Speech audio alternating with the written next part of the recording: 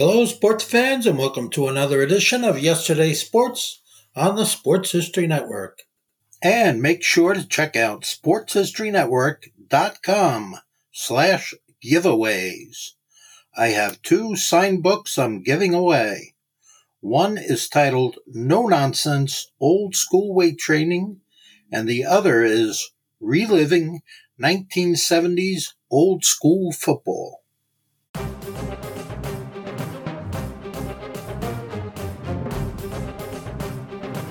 This podcast is part of the Sports History Network, your headquarters for the yesteryear of your favorite sport. You can learn more at sportshistorynetwork.com.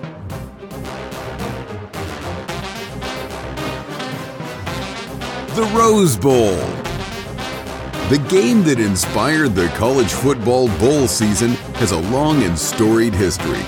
The stadium itself is 100 years old, and in celebration of it, Pigskin Dispatch is assembling some of the top historians and authors to share the memories, people, and events that make the granddaddy of them all the special game that it is.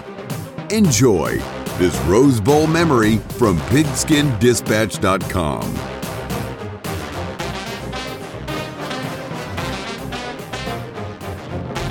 Hello, my football friends. This is Darren Hayes of pigskindispatch.com, your portal to positive football history. Welcome once again to the Pig Pen. It's a great day as we're talking about more Rose Bowl history. And today we have another melody of various Rose Bowl games. We're going to talk about the 37th through the 42nd Rose Bowl. That spans from the years 1951 and 1956. So a lot of these early 1950s Rose Bowls are going to be covered right here in this episode. And we have some good ones with some great players and coaches that participated in them. So let's start off by talking about the 1951 Rose Bowl. It took place January 1st, 1951, marked the 37th annual Rose Bowl game, and as the 9th-ranked Michigan Wolverines, champions of the Big Ten Conference, and their opponents would be the California Golden Bears, the winners of the Pacific Coast Conference. Pappy Waldorf was the head coach of the Bears, as Michigan was led by Benny Osterbahn, a former legendary great player for the Wolverines, now coaching as a head man of that great organization. And the Wolverines had won their conference in dramatic style by upsetting rival Ohio State by scoring a 9-3 victory in the infamous Snow Bowl game, played in 21 inches of the white stuff in a freak blizzard in Columbus, Ohio. Now, for more on that, you can go to the search box of pigskindispatch.com and type in the 1951 Snow Bowl game, and you'll have that more information on that game with Ohio State. But that's how they were decided to get the invite to the Rose Bowl, as a contractual agreement that the best Big Ten team would play the best of the Pac-12, or at that time the Pacific Coast Conference. It wasn't the Pac-12 yet.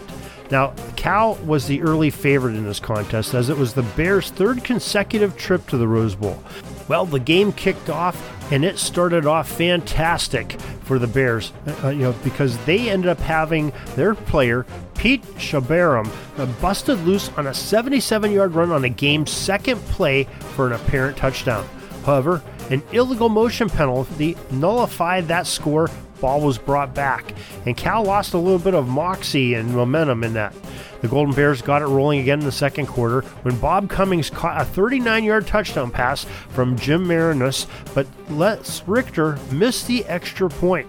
Now, it was a 6-0 Cal lead, held up until the final quarter. That's when the Wolverines' heavy-duty running game started to take its toll on the Bears.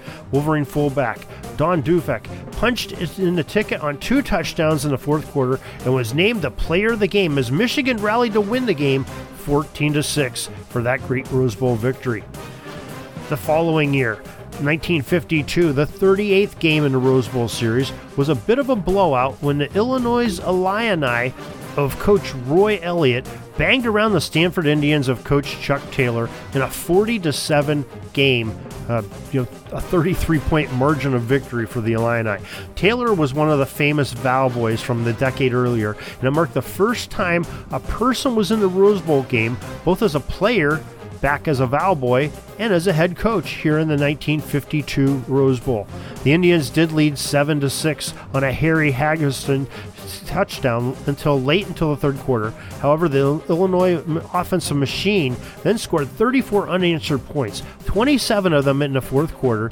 All-American runner Johnny Karras showed off his talent by rushing for 58 yards and a touchdown for Illinois as part of a 434 yards of total Illini offense.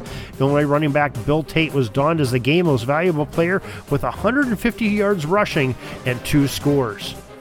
Well, that was followed up by the 1953 Rose Bowl. It was played on January 1st of that year, and it was the 39th edition of the New Year's Day game in Pasadena. Wisconsin and head coach Ivy Williamson made their Rose Bowl debut, ranked number 11 in the country, and they brought a spotless 7-0 record into this game. The Badgers would face the 5th-ranked team in the nation, the USC Trojans of coach Jess Hill. The defense was superb in this contest for both teams, as only one score was surrendered. A third-quarter touchdown by the Trojans proved to be the difference in this evenly matched game. USC wins it 7-0, and USC quarterback Rudy Bukic was named the player of the game. A future Heisman Trophy winner, Wisconsin running back/linebacker Alan Amici finished the game with 133 yards rushing on 28 carries in a fantastic game for him, but could not cross that goal line chalk. 1954's Rose Bowl. It was the 40th annual Rose Bowl game, and it was a great ball game itself. January 1st, 1954, the Cards saw the Michigan State Spartans of coach Clarence Munn playing against the Red Sanders-led UCLA Bruins. It would be the first time that the Spartans' standings would count in the Big Ten, and so it was also their inaugural time that the team would be in the Rose Bowl game, and be eligible for the Rose Bowl game for that matter. Their 8-1 record made the Spartans co-champions with Illinois. However, Illinois, since they just played in the previous Rose Bowl in 1952, was not eligible by conference rules, and that let MSU into the first dance in Pasadena. As Big Ten rules dictated, the school from East Lansing would be heading to Pasadena. The scoring of the game started on 2 Spartan miscues where they fumbled away the ball to UCLA, and the Bruins capitalized on the opportunities with touchdowns.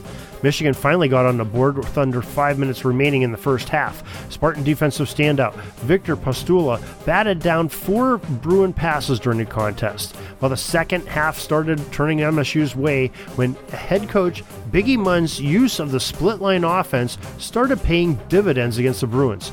Michigan State put together 2 long drives in the third quarter to lead the game 21-14. The Bruins defense did their part once again and forced yet another Spartan fumble, and UCLA scored to pull within a point on a 21-20 lead, but the point after attempt was no good. Michigan State made it a 2-score game when Billy Wells returned a punt 62 yards for a touchdown with only 4:51 left in the game. The final score was 28-20 Spartans, and Billy Wells, that kick returner, was chosen as the game's most valuable player. The following year, 1955, when the invitations were being sent out for this Rose Bowl in 1955, the committee had to be just licking their chops. They could have had a de facto national championship game with a number 1 versus number 2 matchup on the slate. Ohio State coach Woody Hayes entered the Buckeyes into the Rose Bowl, his first with the team, as they were ranked number 1 in the polls. Pacific Coast Conference short-lived no-repeat rule prevented the number 2 UCLA Bruins from accepting an invite to the game since they played the year prior. So in their place was the 8-2 USC Trojans of coach Jess Hill. Ohio State jumped out to an early lead and never looked back, cruising to a 20-7 victory over the Trojans. Ohio State quarterback Dave Leggett won the game's most valuable player award, closely followed by Buckeye back Hopalong Cassidy, who rushed for 92 yards on his own. Now, 1956 Rose Bowl. It was the 42nd Rose Bowl game and was a watershed moment in college football. The contest featured 2 of the day's most racially integrated football teams, with 6 African-American players for the Bruins and 7 on the Spartans team. This is a rematch of the 1954 Rose Bowl. Head coach Duffy Daugherty brought his Spartans to the dance, and it was the time of the Bruins who had the highest ranking in the polls, with Michigan State garnering the invite because the Big Ten winner Ohio State could not make a repeat trip to the game by rule since they played the previous year. The Californians came out swinging, as on the very first play from scrimmage, Bruin Jim Decker picked off a pass from Michigan State quarterback Earl Morrall and returned it to the Spartan 16-yard line. Bob Davenport dove into the end zone from 2 yards out to give the Bruins an early 7-0 lead. Michigan State responded a quarter later in the second when they engineered an 11-play, 80-yard drive to not to score it with sevens. Earl Morrall made it a 13-yard touchdown pass to Clarence Peaks, and this was set up earlier by a Walt Kowalczyk's 30-yard run to the UCLA 17-yard line. MSU found their first lead of the day early in the fourth when Peaks threw a 17-yard pass to John Lewis, who caught the ball on the 50 and ran through the Bruin defenders to pay dirt. UCLA answered back when quarterback Ronnie Cox connected with Jim Decker with a 47-yard pass play to the Spartan 7-yard line, and 3 plays later, Doug Peters scored on a 1-yard ISO dive. Michigan State won it when replacement kicker Dave Kaiser made his first ever field goal attempt count from 41 yards away and with 7 ticks of the clock remaining. There was no time left, and the Spartans won the close ball game 17-14. Kowalczyk was rewarded as the most valuable player honors after the game. And that is your Rose Bowl history for this day.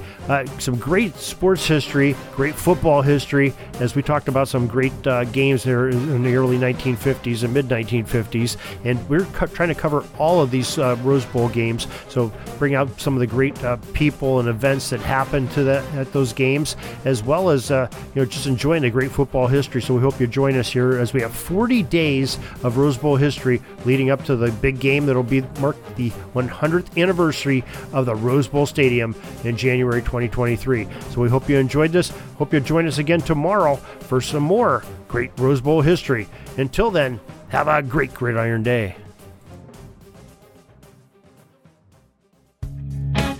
Peeking up at the clock, the time's running down. We're going to go into victory formation, take a knee, and let this baby run out. Thanks for joining us. We'll see you back tomorrow for the next podcast. We invite you to check out our website, pigskindispatch.com, not only to see the daily football history, but to experience positive football with our many articles on the good people of the game, as well as our own football comic strip, Cleat Marks Comics. Pigskindispatch.com is also on social media outlets, Facebook, Twitter, Instagram, and don't forget the Pigskin Dispatch YouTube channel to get all of your positive football news and history. Special thanks to the talents of Mike and Jean Monroe, as well as Jason Neff for letting us use their music during our podcast.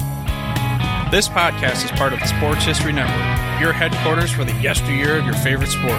You can learn more at sportshistorynetwork.com.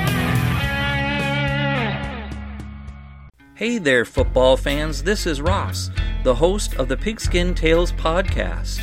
I just need a few moments of your time to talk about the host of the Pigskin Dispatch podcast, Darren Hayes. He's expanded the Pigpen to search out information on the history of all team sports. It's a quest to find out about the competitors, teams, and places chronicled throughout athletic history, through the uniforms and gear the participants used and wore.